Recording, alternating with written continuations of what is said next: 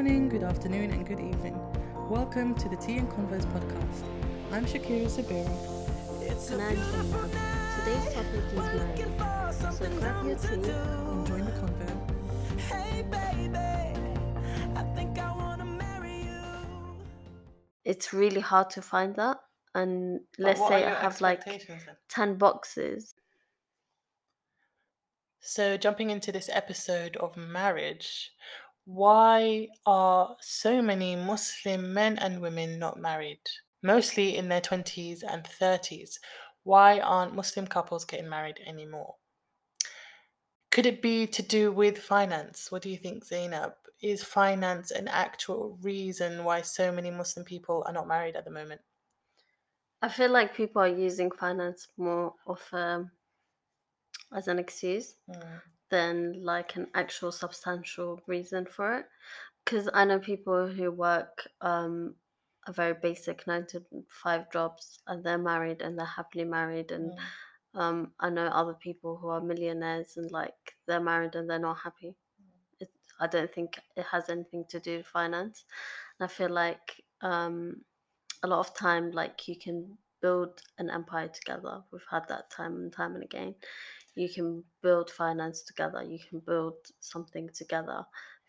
If you're both motivated, you can push each other to be better, to grow your finances. And like one day you could be broke, the next day you could be rich, and you never know in this life what's gonna happen. True, I think that it is an excuse that people make. And also, I think it's like society has made us think that we need our homes and we need our lives to look a certain way. You have the whole cul-de-sac, little house, semi-detached house with a garden, the American dream type of lifestyle, 2 cars, one for the kids and the wife, one for the guy, and he goes to a 9 to 5 and everything's pretty and nice. I think that we have false expectations. So by that, people use the excuse of, wait, I can't get married yet, I need more money.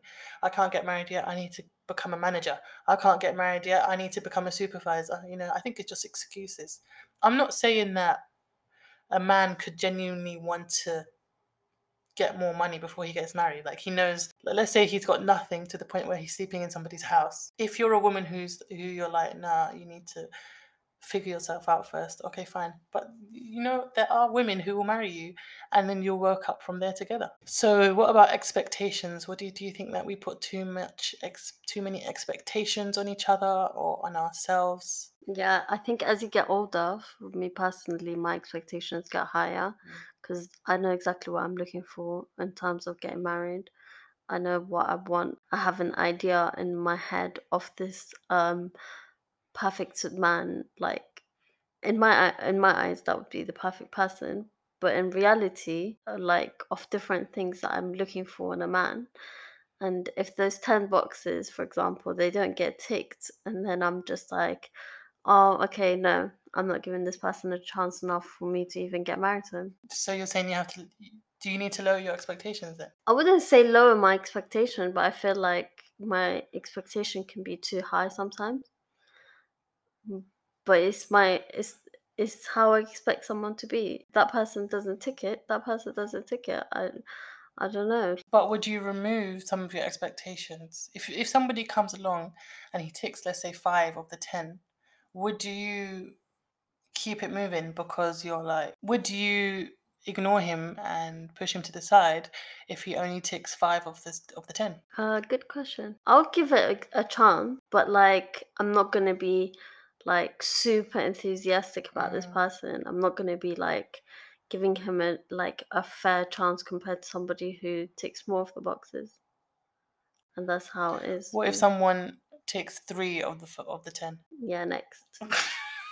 Yeah, they can go. Bye. Sorry, bye. Oh my god. Okay, well, I think I have extremely low expectations. Yeah. I'm just gonna go off the list of 10. Muslim, Given. that's it. The times in my life where I've really just put my hands up and said, all right, whatever happens, happens. Like, okay, let me be honest.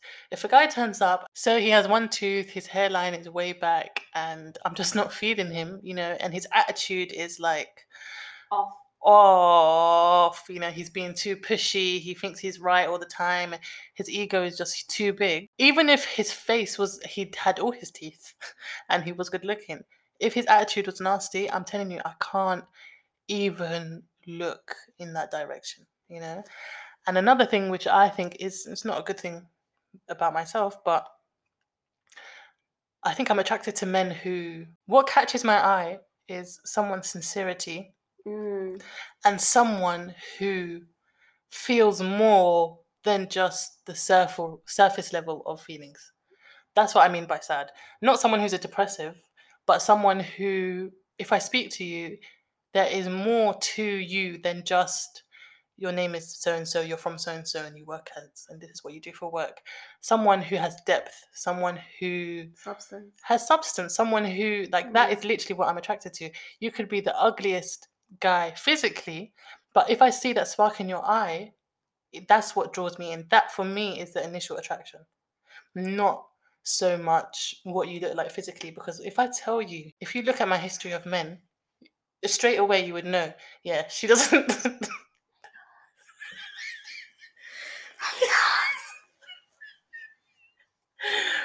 If you look at my history of men, you will see that I don't have.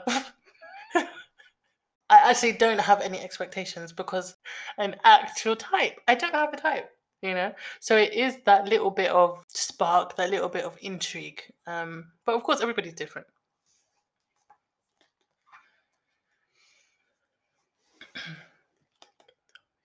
Brave enough, relaxed about not getting.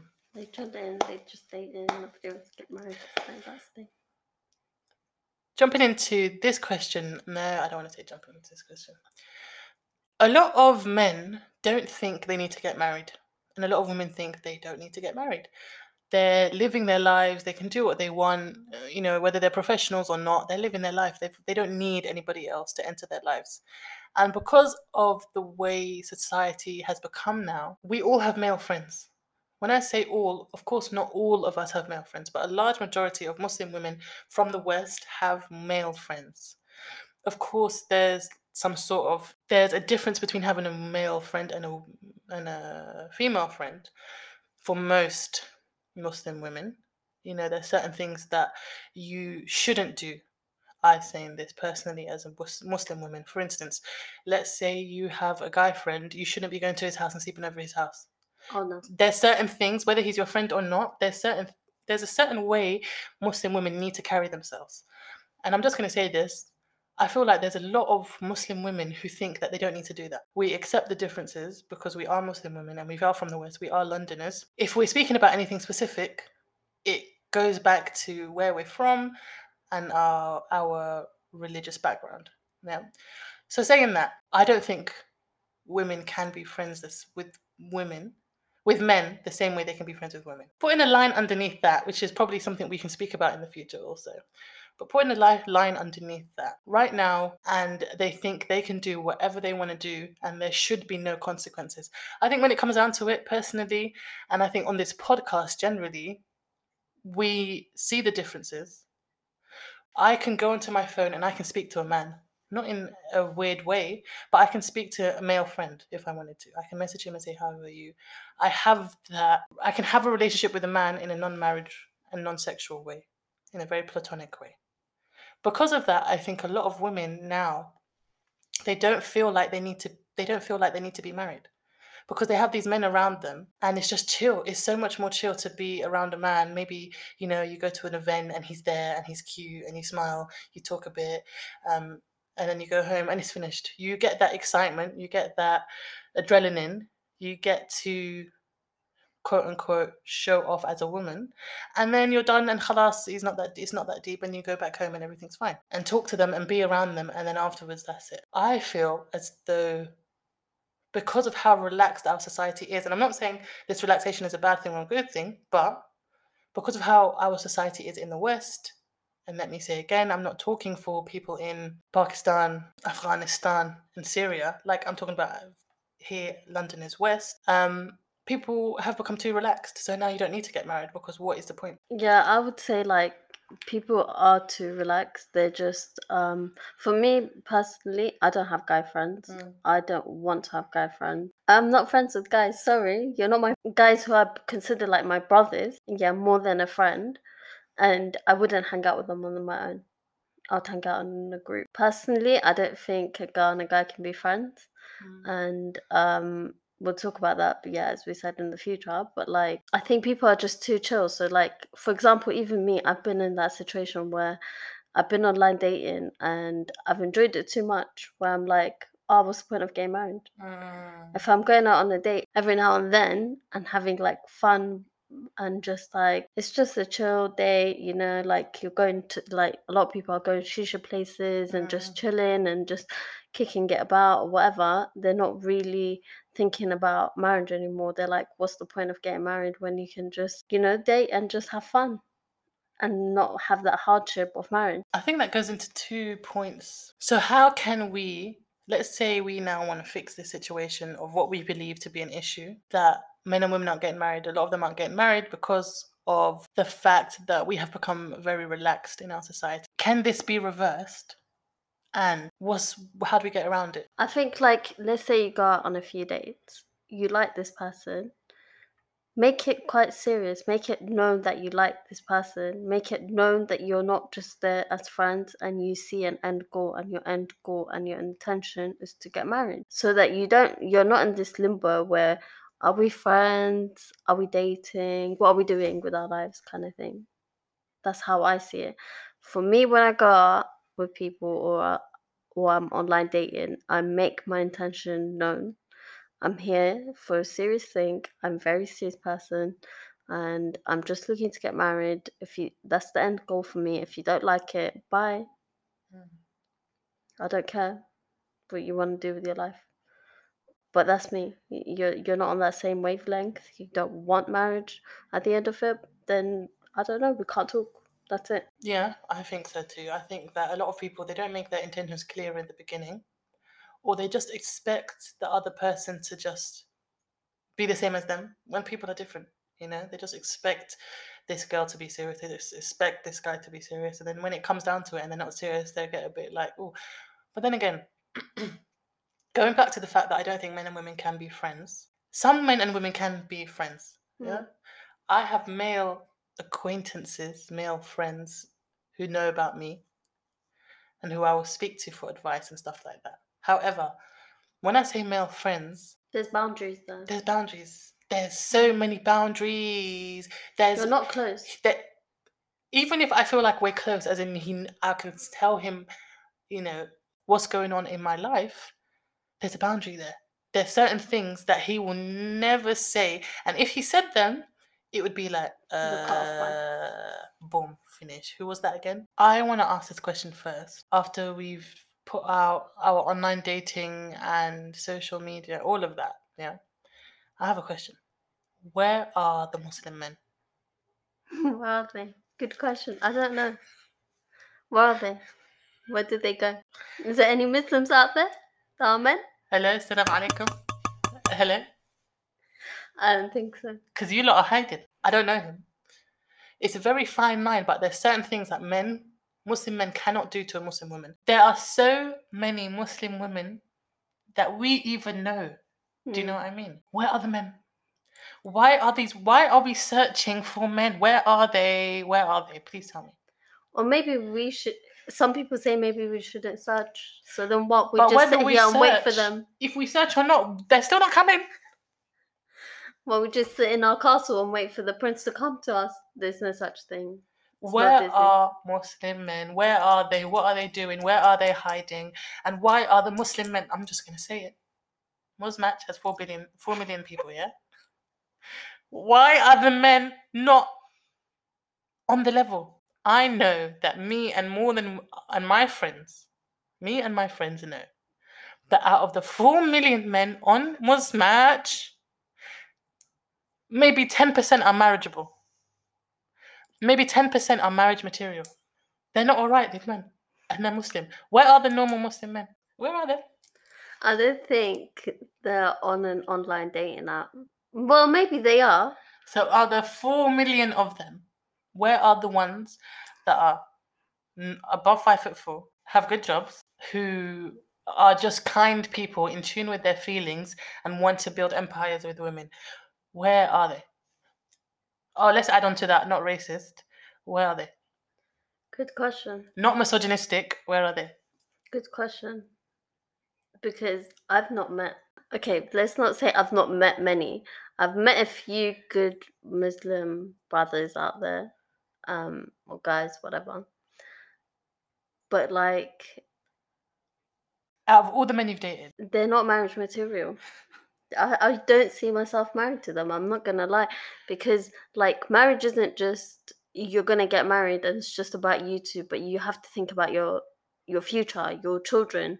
Like, let's say me and this person get married and we have children. Can I trust leaving him with my children for the weekend?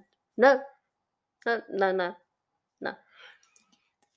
do you think there was one who fit the bill? I thought at the time that this person fit the bill.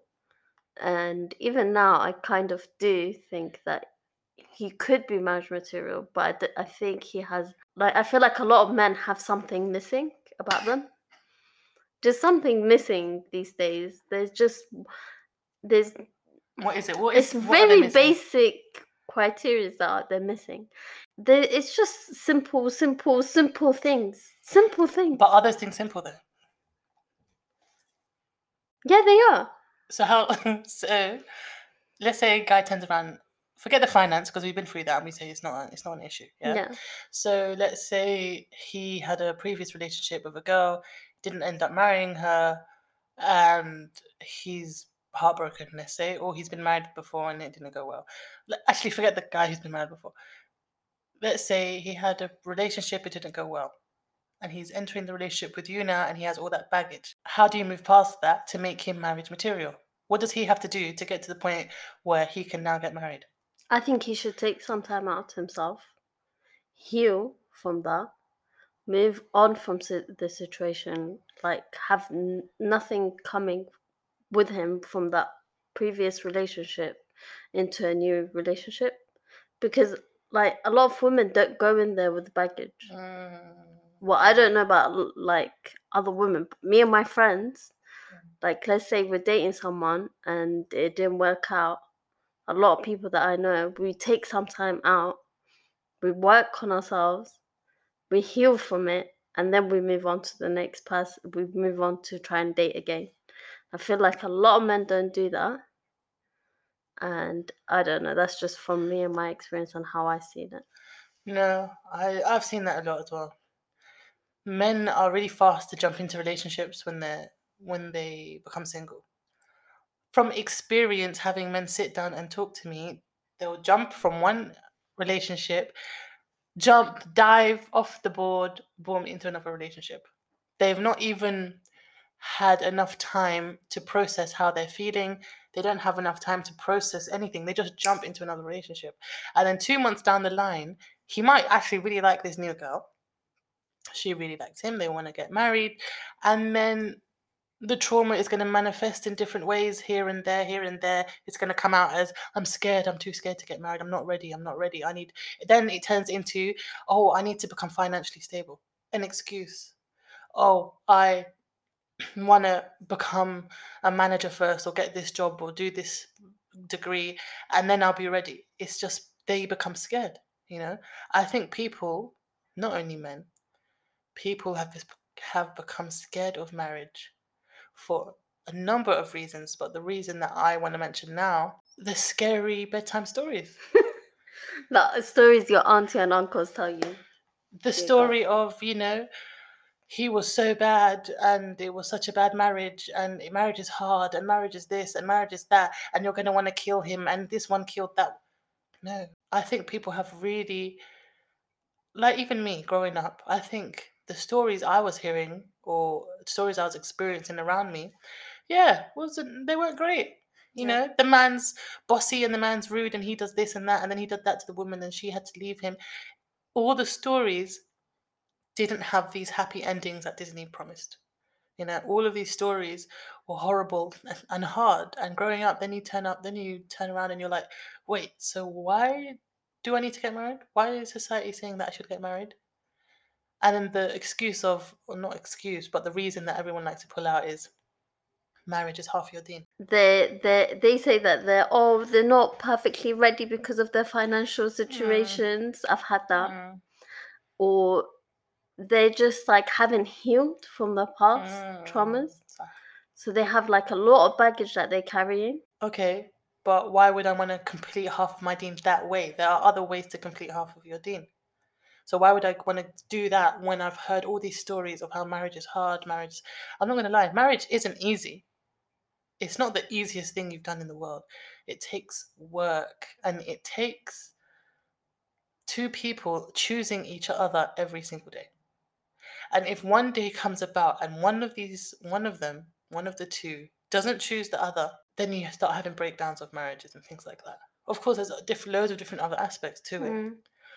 And obviously, we're not talking about divorce right now, but these scary stories have created a fear in us, a deep-rooted fear of us not wanting to get married. Oh, I've heard so many stories. I've seen so many stories of like even someone's husband going back home and marrying and having a second wife and things like that.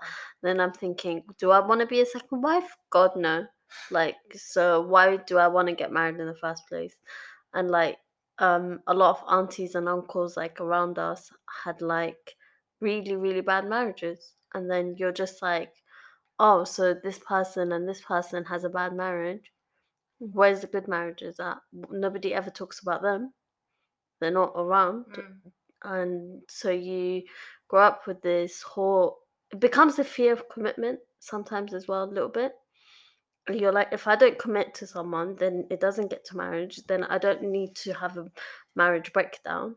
Then there's no divorce. There's no heartbreak. There's none of that. Or people talking and saying, no, you're now divorced or whatever.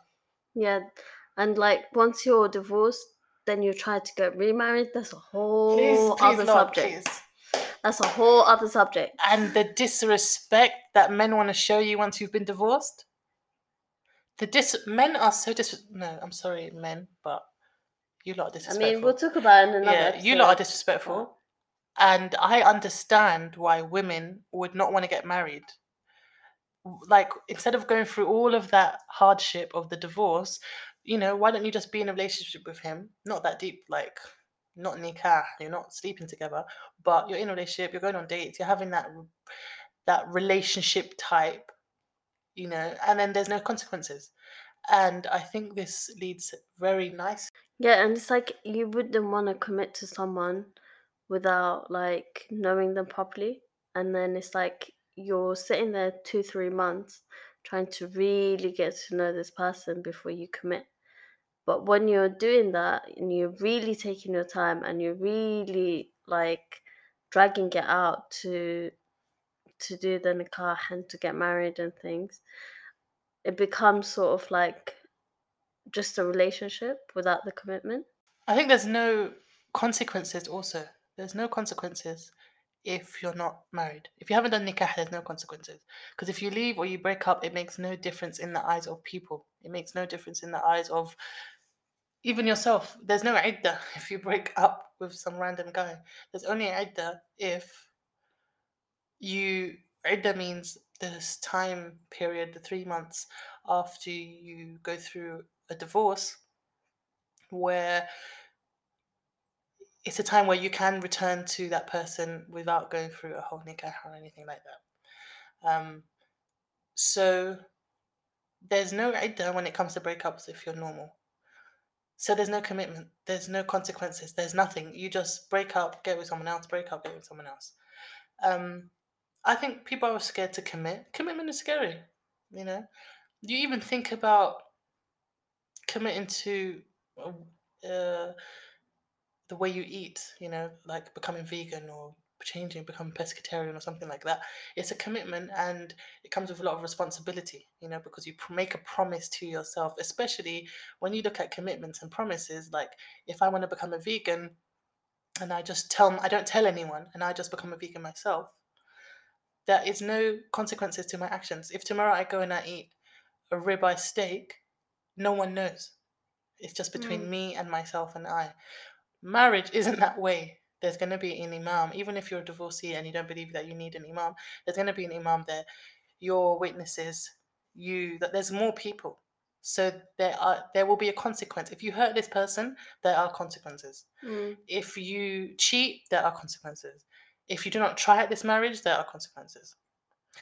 The fact that marriage has these consequences and these commitments, I think, puts people off, because we're already hearing all of these stories about marriage is hard, and then you're being told, no, you need to actually make a commitment to this person, and all you believe, all you're manifesting into your marriage is hardship, is error, is a heartbreak. You're manifesting everything into this marriage, and then you enter this marriage, and then boom, the first time you have heartbreak, the first argument, the first really huge argument, the first altercation, everything, it becomes so much more. It's like, yes, this is what people said. People said this is going to be hard. So and so got divorced because of this. So and so got divorced because of this. And then before you know it, you're divorced. There's no working on things. And one of the reasons is because people only speak about bad marriages. I would love to sit down and hear Muslim couples talk about, you know what, this is what my marriage is like. You know, this is what I do to make sure she's happy. This is what I do to make sure he's happy. This is how we got through certain hurdles in our marriage. And actually listening to Muslim couples would be really beautiful and beneficial. No, there are good marriages, and I've heard of good marriages. I actually have a friend who always tells me about the good things about marriages, and she tries to really like shed a good light because I'm not married, and she's always tries to show it in a way where it appeals to me to get married. So sometimes I think, oh, okay, she has a good marriage, then like maybe I should look for someone to get married to. There's even like I've mentioned it probably in other episodes, but there are even people who are older and they've been divorced and remarried, and they're really happy. And you do see it sometimes, you hear about them sometimes, but they don't really give advice. I feel like you don't hear all of it. It's not shed light too much on the good marriages, and I don't know why that is. Like, I think we should normalize talking about good marriages, talking about so and so, his marriage is so good.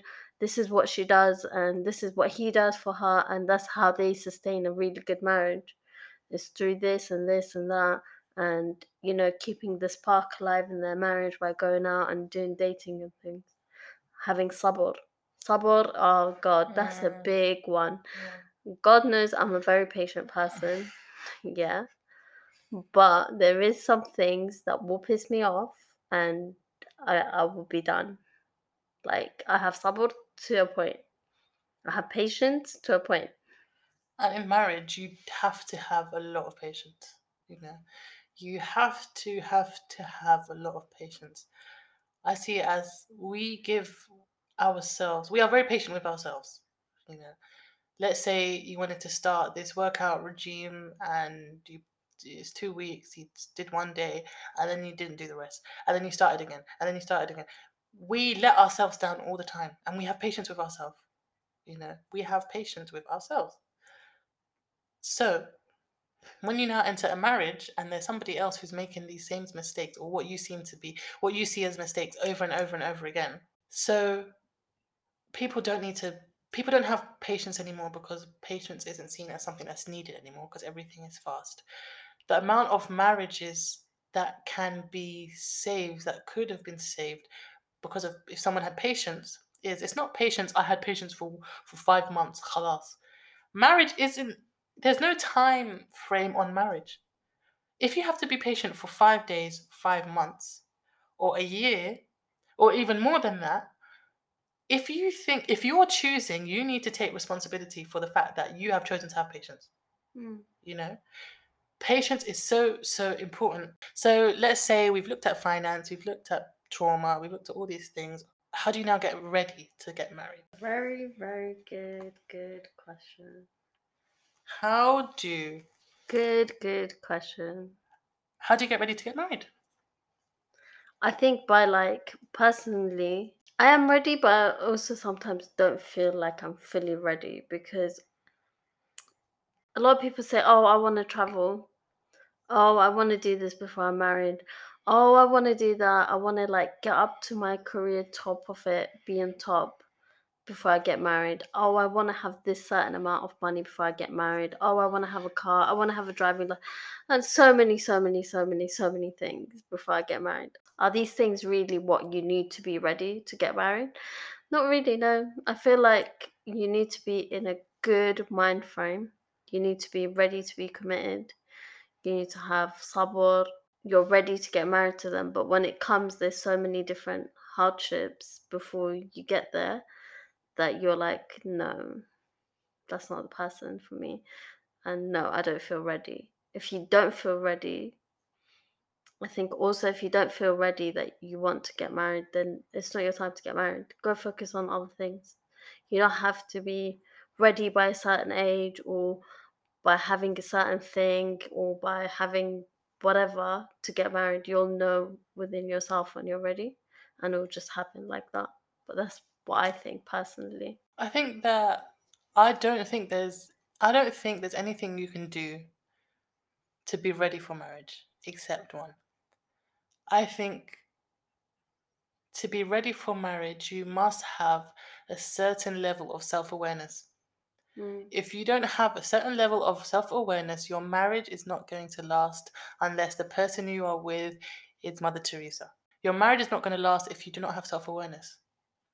Okay, let's say it ticks all the boxes: financially stable, house, car, physically attractive, everything's great, cool.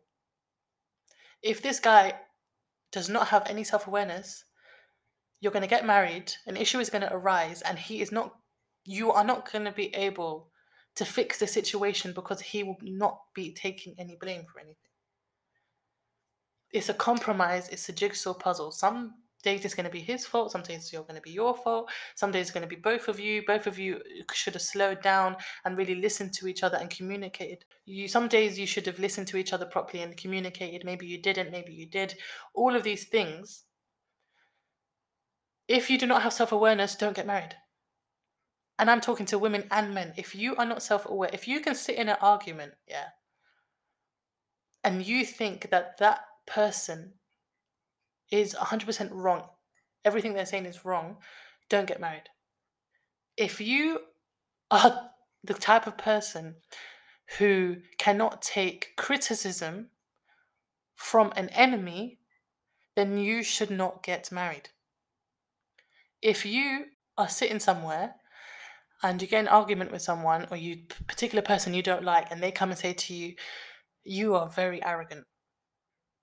If your first reaction is anger, hatred, and there is no space to see if there is truth in the comment, and then working on that side of yourself, then don't get married.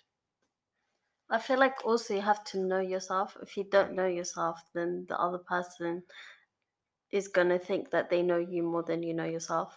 And I feel like that causes a lot of things, a lot of arguments. And if you're not in love with yourself, then how can you expect someone else to love you? Like that's a big thing that I always hear and it's so true because if you're not pouring if you don't have love pouring out from you, how can you give someone else love? I think that's a way that you can get ready to get married, like to love yourself, to know yourself, to work on yourself mentally, physically, everything.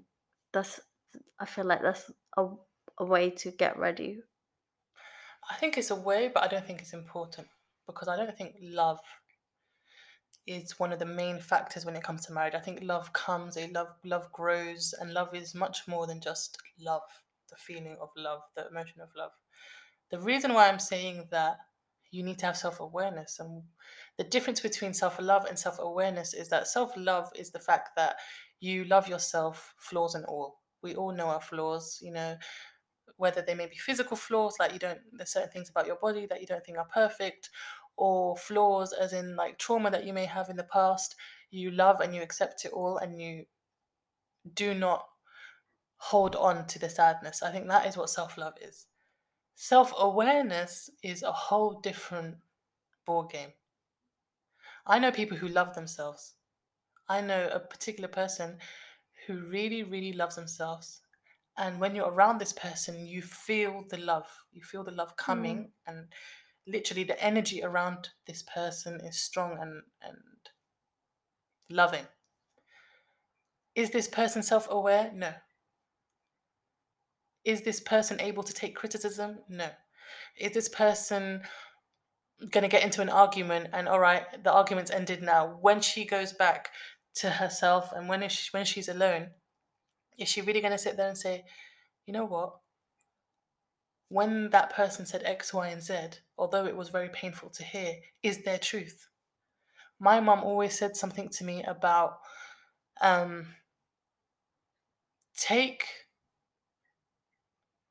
listen to the words of your enemy. I'm paraphrasing here, but in not so many words, listen to the words of your enemy. If your enemy says something to you, or somebody who loves you says something to you in a state of anger, instead of reacting and pushing it away, we need to be able to take criticism, because when you get married, it's like a pressure cooker. It really is a pressure cooker. You're in this pressure cooker with this other person that you know very well, or you don't know very well, or you're attracted to, or you're not, but you're married now. There's pressure from outside. There's pressure from work. There's pressure to be the perfect you can be for this person. There is so much pressure. You want to be right. You want to make them happy. You want to make this marriage last. You want to do all of these things. It is like a magnifying glass, and you will see all your traumas. You will see all of the characteristics that you do not like about yourself. All of it will come forth, and it will be this pressure cooker. Now, if you're somebody who can't take the criticism, if you're somebody who you can't look at yourself, when you're in that marriage and you're in this pressure cooker, your marriage is going to blow up and it's finished, it's gone.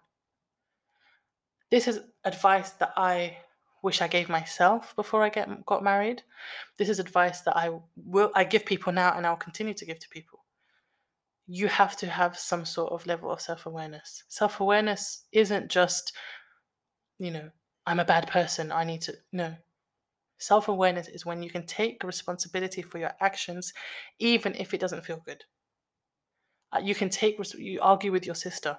If I have an argument with my sister, it took me years to get to this point, but now if I have an argument with my sister and I know that I'm in the wrong, without a shadow of a doubt, I will turn around and I'll say, you know what?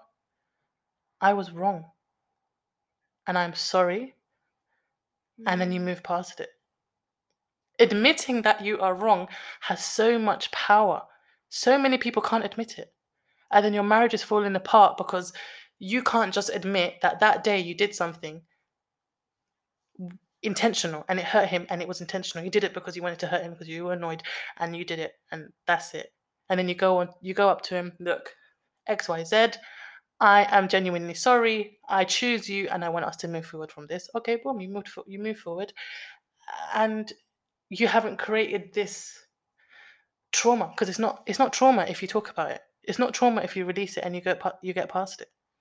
Trauma is when you don't release it, you don't get past it. It's really heavy, it's really bad. It creates a trauma. It creates trauma. So genuinely, and like really genuinely, if you are in love with somebody, if you're looking to get married, if you're hoping to get married one day, inshallah, and this is something that you one day want to do, please, before you enter a relationship with anyone, have some self-awareness. You can do this through therapy. You can do it through genuinely sitting down and experiencing things and asking yourself questions.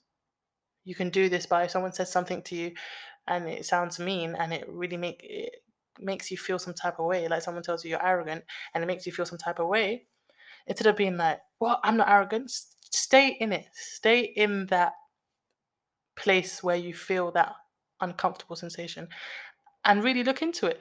Why did they call me arrogant? Can I be arrogant sometimes? Why?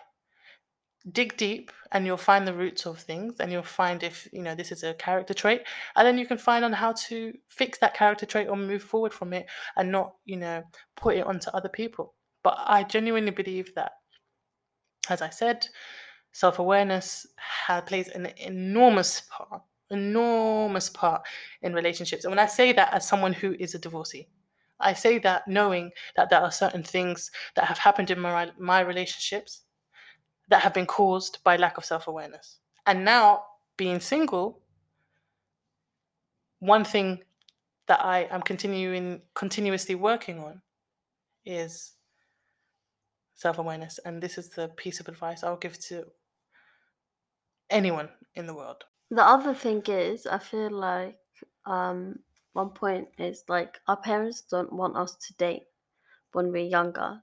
And like by us not dating, not having any experience of dating, I'm talking about like a lot of like Arab culture, a lot of like just Muslim in general. Like it's haram today. Oh, don't look at a guy, don't talk to him. And then all of a sudden you're at uni, you have to have, as I said in some other episode, like your uni degree in one hand, the man in the other hand to get married. It's not realistic. It doesn't happen. It's like, how are we supposed to get married? How are we supposed to know how men are like if we're not dating them, if we're not dating? Or how are men supposed to know women if they're not dating? Why are we telling young people don't date? Why? How are they going to get into a relationship? How are they going to know how it's like if they're not dating? I think I personally encourage people to date when they're younger and see and like know what they want out of something, because then you know what you want out of your marriage, you know what you want out of a guy and everything. You can't just now, because you now turn 30, oh my god, you have to get married. There's this whole like pressure and like a ticking time bomb to be getting married because your eggs are expiring and things that people say to you. I've had like people say to me, "Oh, because now you're 30, you're in your 30s, you're only gonna get a divorcee guy or somebody who's widowed or somebody who has kids, and you're not gonna get a guy who's your age anymore. Because they're looking for younger girls, and it's gonna be so hard to find a guy now." And but it's the end of the thing. If you don't get married, it's the end of the world. Like, that's it. There's nothing else for you going on in life. No, there are other things going on. Like, I understand that I gotta get married at some point, and I do want to get married, and I do want to find that person, but there's this whole pressure from people to get married. But then when we were younger, you told us not to date. So now we're 30, you encourage us to go date, you encourage us to talk to these guys that you set us up with, and we're supposed to quickly get married to them because there's this whole time ticking bomb that, like, time's ticking, and like we're getting older, and that you have to get married, and our parents are getting old, so they want to see us married, they want to see their grandkids and things like that.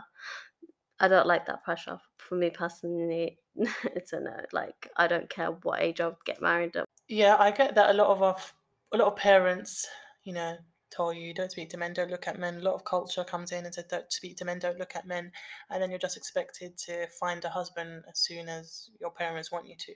I think dating, what is dating? Quote unquote Tinder and dating Islamically are two very different things. Very, very, very different things. And because a lot of our parents come from back home, and we settled here, and they don't have that whole idea of you have to date someone first, or dating, or getting to know more than one person. Dating was very much, to them, dating is a whole bunch of men come to the house and you choose, or you go to an event or a wedding, and whichever guy you have a little quick connection with, and then khalas, you move on from there. I don't think a lot of parents know what dating is, and to them it's just this foreign concept of what non-Muslims do, and we don't do that, and then it's the whole thing of religion and culture getting mixed up and turning into something that it's not. So yeah, I think it's a tricky one, because what is dating Islamically, and how long does dating go on for? doesn't dating cause much more heartbreak than necessary? Aren't women and men going through dating and going on dates with this guy Islamically? So I'm saying they're not sleeping together. They're going on dates, as in they're going on to places, they're going to events, they're getting to know each other's friends. They've got this whole thing going on, and then they break up, and then you're left by yourself again. But then you get to know people, you get to know yourself by dating. I feel like you get to know what you want in a marriage, you get to know what you want in a guy. But maybe that's my own views and how I think. A lot of people might not think the same way as me, but that's how I see it. I feel like from like dating and things like that, now I know what I want in a marriage. Yeah, I agree. But then again, I'm just like, how do you do that? But when I'm dating, I don't mean like I'm dating, like I go to a coffee shop and we just sit in a cafe, we're chilling, we're talking, but we're talking on a serious level, we get to know each other, and then maybe next week we go out on another date, in a different environment, like a fun activity or something. Then you get to know someone's character and like properly, and then after, like, let's say 2-3 months, it becomes a bit more serious. Then you can get your parents involved, then you can talk about the whole marriage, and like then you can move it forward to nikah, then to get married. That's it. I think that we know my opinion on waiting to get married. And I can talk a bit more about it now because this is actually marriage episode. Get married quickly, please. I beg you. Just get married. When I say get married, I'm not saying do civil marriage and go to the courthouse and do the whole thing. No, I mean do the nikah, make your relationship halal. Even if it hasn't been long, get married, because making your relationship halal is so much more important than anything else. I think it comes down to society. We need to make marriage easier, and we need to make, I know this is going to sound a bit weird, but we need to make divorce easier. Because nikah divorce isn't like civil marriage divorce.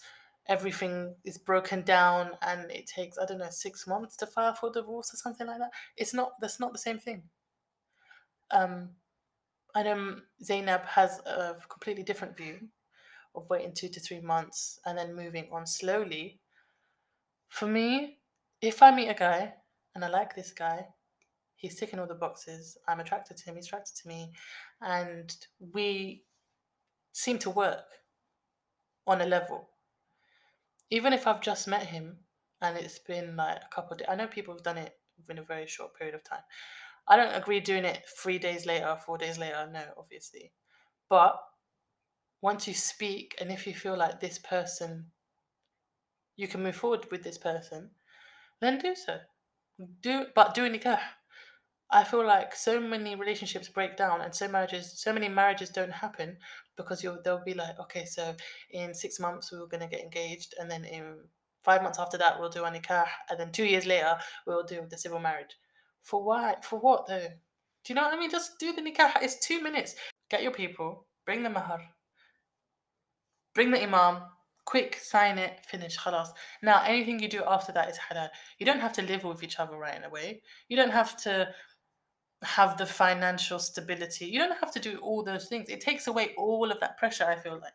Nikah came to remove pressure. It removes pressure by, it's now halal, you can do whatever you need to do. You can build your empire, you can do your whole thing now. Because if you were to get pregnant, there is a base. Your child has a father, has a family, has stability. But at the same time, it's a bit of a tricky one because at the same time, I do get it. If you've never been married before, and marriage, you want the wedding, you want the entire process, then it might be harder. But as somebody who has been married before, personally, I've taken away that pressure. That pressure doesn't exist for me any longer. Now firstly, I'm not looking to get married, but if I was looking to get married, it's a totally different ballgame, because if I see a guy, I like him and he's serious enough and I feel like he's serious enough, then khalas, let's do nikah. If he turns around and goes, I don't want to do nikah, I don't want you. I think they make it also harder by mahar. Oh God, mahr. And then it's like the woman's family are asking for like 25K mahr when the guy doesn't 50K. even like earn that much in a year. And it's unrealistic, so they get put off, and now they're not getting married because of something like mahar.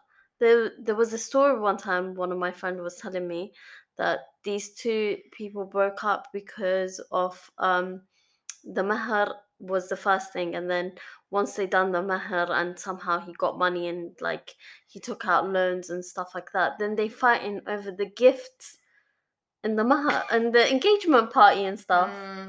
And then that broke off the whole thing. It's just so silly and stupid.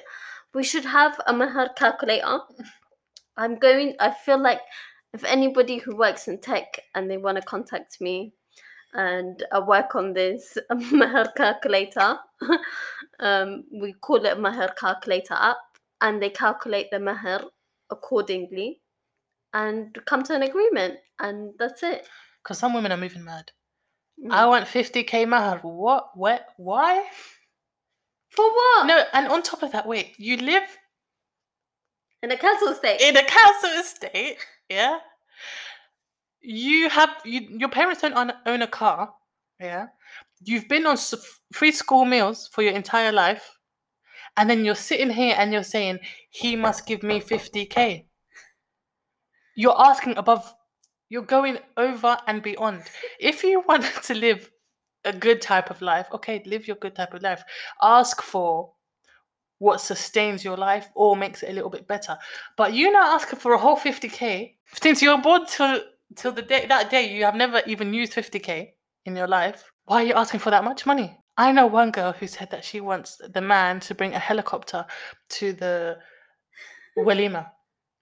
She says that she wants the helicopter to pick them up and then bring them to the walima. And that was like her thing. That's what she wanted. That was her mahar. And the man did it. He did it. She had a helicopter on her wedding.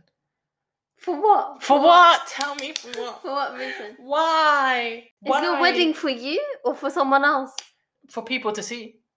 That's why I feel like a lot of weddings have become like a show off. It's a big thing to show, oh wow, we have money. Oh wow, my wedding dress cost 30K. Wow, okay. So what? What's gonna happen?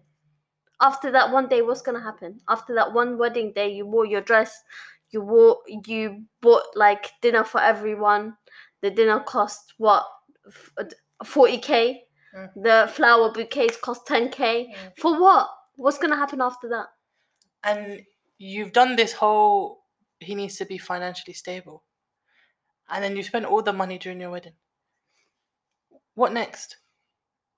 I'm not saying people shouldn't have weddings or people shouldn't ask for large mahar. Ask for what you believe is enough. If you love, like, what really baffles me, some girls will love the guy, yeah, and be like, yeah, I actually really want to marry him. I love him. And then the mahar will be crazy high for him. And they'll be crying, oh, we can't get married yet because he doesn't have the mahar. Reduce the mahar. Reduce it. It's not written on paper. You can reduce it, you know. Just because your family said he has to give 40K mahar, is he marrying your family? Oh, I want to do such an extravagant wedding. We can't afford the wedding. Oh, we took out a loan to do the wedding. We have to we save. used the money that we were gonna buy the house with, and now we can't have a house. We have to go live in a council estate somewhere in Hackney or something. Wait. Just shout out to the Hackney people then. We have nothing against council estates. No, just saying, I live in a council. I live in a council It's estate. fine, I grew up in a really, council estate. we're We not love trying- council estates. But the point is, yeah, you're going into a council estate. You're now trying to get benefits or whatever. Yeah, because you done this extravagant wedding for other people. and now you're unhappy because there's no self-awareness, and now you have no financial stability, and you're arguing, and you can't look at yourself and take responsibility for your actions, and it's just a mess. But if we went back in the past for a little bit, we would see, stop asking for 40K mahars. Start asking for 60K mahar. When you go to your dad and He's like, all right, you can marry this guy, but he has to give you 30k mahar. Say no. Say it's not. You don't. Your dad doesn't ask for the mahar. It is you. You ask for the mahar. It has to be something. It's sunnah. It is needed. Okay, cool. Don't go and ask for a Rolls Royce. Don't do it. Because that Rolls Royce is not going to help you when you lot are arguing over something like putting the toilet seat down. The Rolls Royce is not going to come and say, you know what? Because you bought me for your mahar, I'm going to help you now. No, the Rolls Royce is doing its thing. But then I want to ask, what do you think is a good mahar? Yeah, it's according to the person's financial situation. For example, if the guy is earning, let's say, 30k a year, you ask for 5k. That's reasonable. He can afford that. Because let's say he even doesn't have 5k, okay? He doesn't have it, yeah? Yeah. With 30k, 5k is a bit much. I get that for some people, yeah? But he can save that a few months, saving. That's fine. And also with the mahar, I think you can give it in installments. So he can give you, like, let's say 3k now, then 2k later. Yeah. The same way you pay for your phone subscription, you can pay for your mahar. It's not like, it has to be doable. I think that's the point. It has to be doable. And if you're a woman and you're so fixated on the mahar because you're like, no, this is my right, this is my right. Yes, it is your right, and you get to choose. I would love to get married to a guy and tell him, you know what, my mahar is 10k, and you know what, you have to pay it, and yeah. What I would do with that money is my business and it has nothing to do with him. Of course, I'd like to do that. It's kind of like a business transaction. I get it. But it's never been important to me. And if I told y'all what my mahar was, you'd cry. I think there's a lot of people that face challenges with their family when it comes to marriage. They face challenges even like going to tell them about someone. For example, because I've never been married before, I've never brought somebody home to get married to them. I've never got to that stage. I don't feel like anyone was worthy of meeting my parents, whatever that means. So I feel like there's going to be this whole big pressure when I do meet somebody who I think I want to get married to. How do I bring them home to introduce them to my parents? That part for me is scary because my parents have never met anyone that I've like dated or anything like that. So it's kind of like this whole big pressure of bringing this person to my family. And then it's like, also, what if they don't like him? What if then we have to fight for it? If you're a parent and you have an issue with who your child is going to marry, if you're a parent and you have an issue and you make your child feel some type of way because they want to marry someone, and the only reason that you do not like that person is because of where they're from and their background and has nothing to do with hard facts and personality, then move yourself. I have no respect. I cannot respect somebody who says no to their child to complete a sunnah and complete something that completes half of your deen because of they don't like where that person is from, they don't like their background, they don't like, I don't know, that they're not from the same tribe, they don't speak the same language, whatever it is. If it has nothing to do with hard facts like this guy is, he's abusive, and there's like hard facts and like hard evidence that he is abusive and he has abused women, then do your thing. Stop your daughter from marrying him, or stop your son from marrying her. Like, if there's actual reasons for this person is like a actual really bad liar and people know, then okay, stop your child from getting married to them if you think that they have bad qualities. However, if you are just saying no because this person isn't from your village and you don't even live in your village anymore, you live in London, or you don't even speak the language of your forefathers, but you're saying, no, this person must be Arab, and you don't even speak Arabic. Remove yourself. I have no pity, no understanding for people like that. Because the fact that your daughter or your son wants to get married in the society we live in right now, you don't need to get married.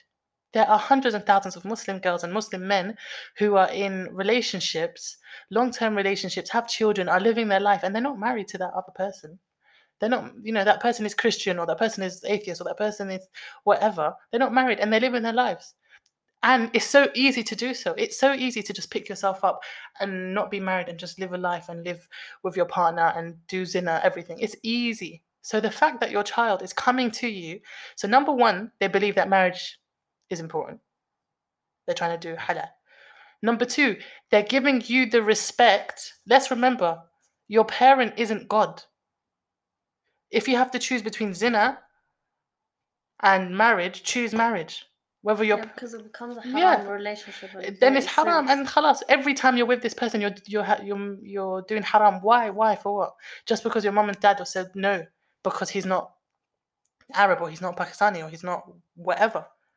I think this is a big, big issue that parents need to deal with, because this isn't actually our issue. It's not us. This is an issue that parents need to figure out, and parents need to come through and deal with, because the question I initially asked, even at the beginning of this episode, which was, why aren't people getting married? A large percentage of it is because of families. It's because of in-laws. parents. In-laws, just family in general. Why do they have to make things so difficult? Let's say you meet a guy now.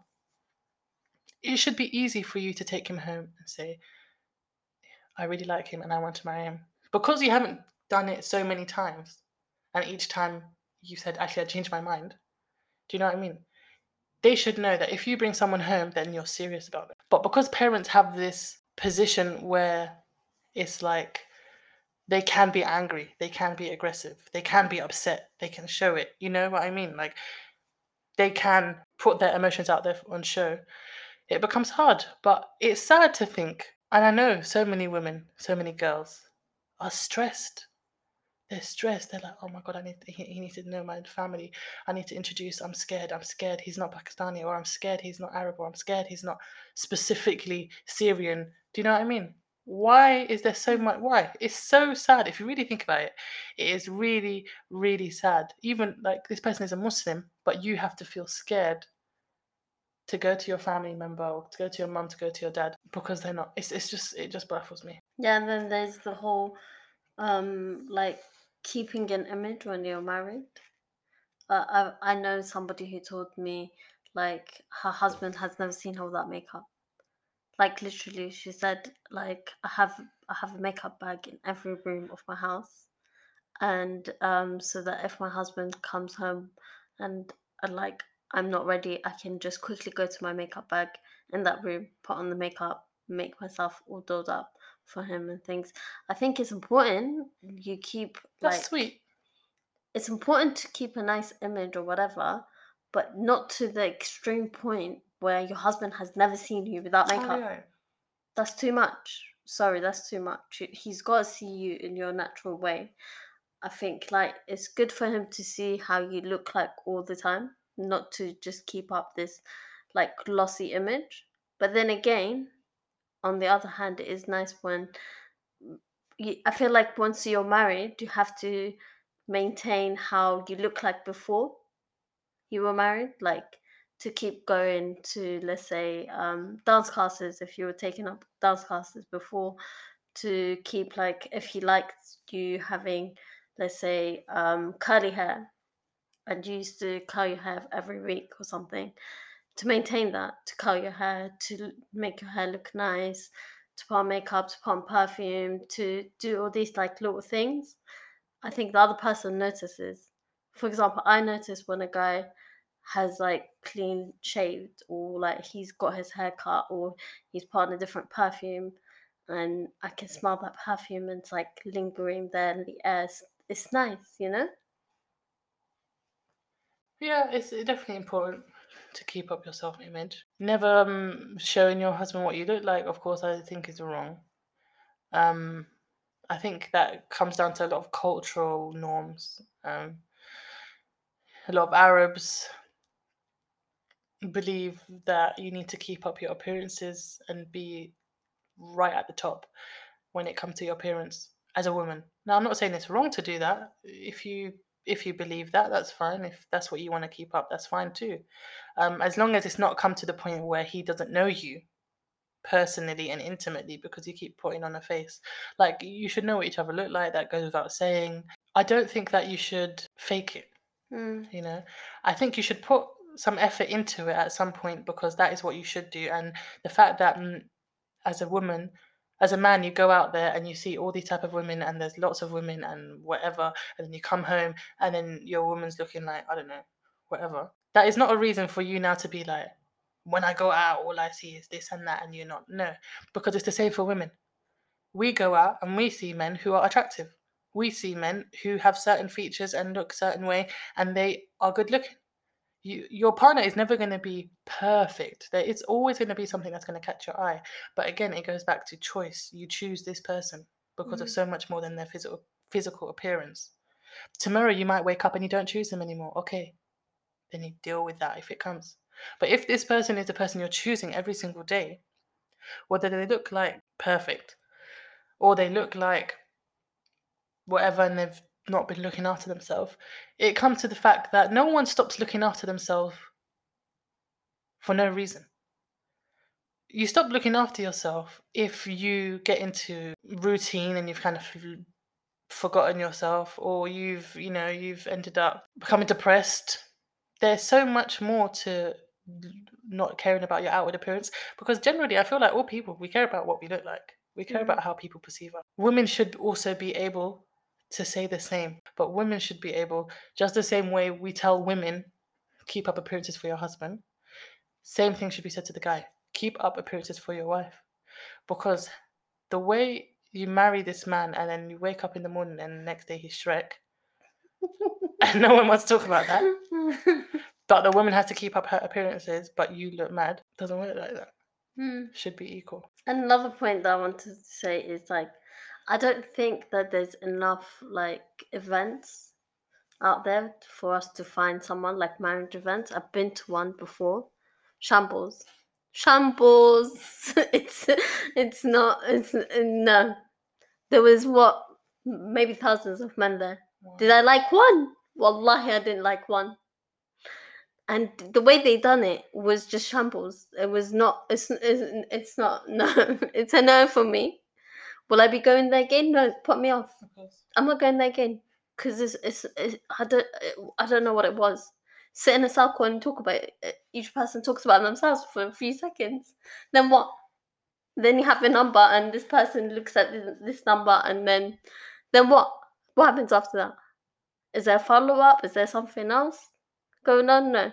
I think there should be like a good event. Again, if somebody wants to create these events, let us know. We're interested to make this happen. But yeah, I think there should be like a fun, light-hearted, like speed dating events for like getting to know someone for marriage. There's always going to be good and bad guys, good and bad girls coming to these events. Yeah, you can't predict who comes to these events. But it's like, make it so big, make it like something like a lot more than what it is now. Because I'm sorry, I'm not gonna go for somebody my parents bring me. This is olden school days. I'm tired of it. My mom comes into my room with her little WhatsApp. Please look at this guy. No, please, mom, parents, everybody out there who's trying to pressure your daughters and sons with these little pictures from someone. No, leave us. Wallah, leave us. Qadr is qadr. If you, to all those parents who are like, I want my child to get married, please, please, please, firstly, stop guilt tripping us.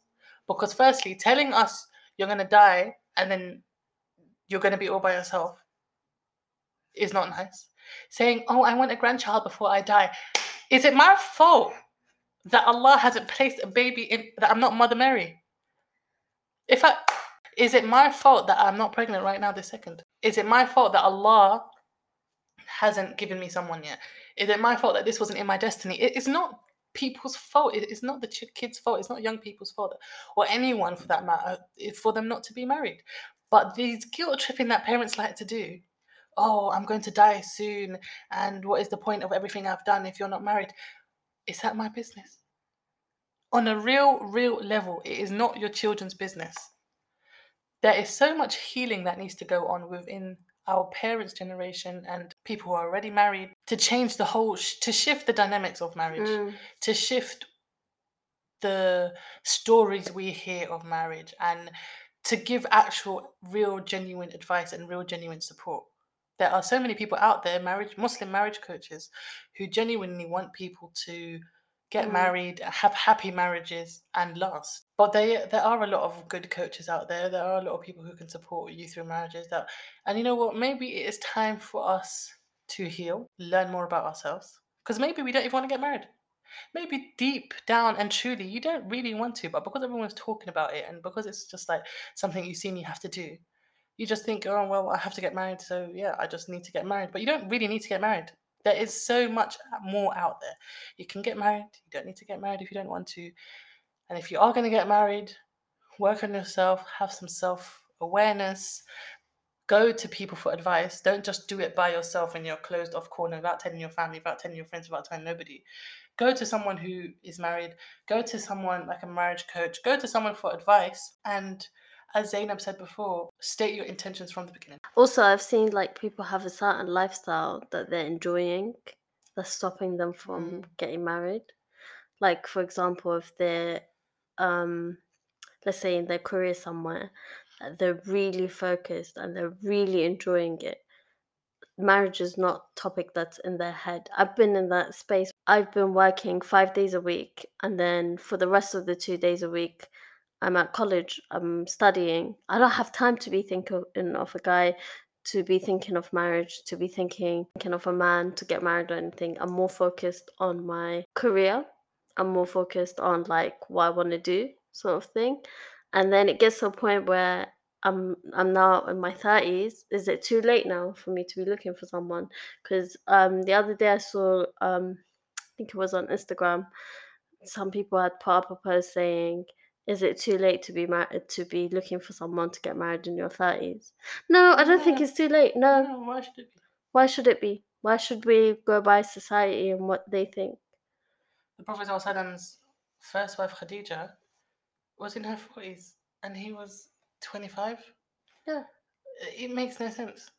There is no time limit on marriage. And marriage doesn't equal babies. Also, you know, just because you're getting married doesn't mean you want to have babies, or you have to have babies, or you need to have the ability to have babies. Yeah, age means nothing.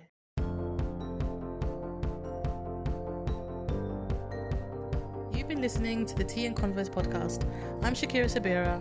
And I'm Zainab. Thank you for tuning in. We'll be back next week with a new convo. And you bring the tea. We're looking for something dumb to do.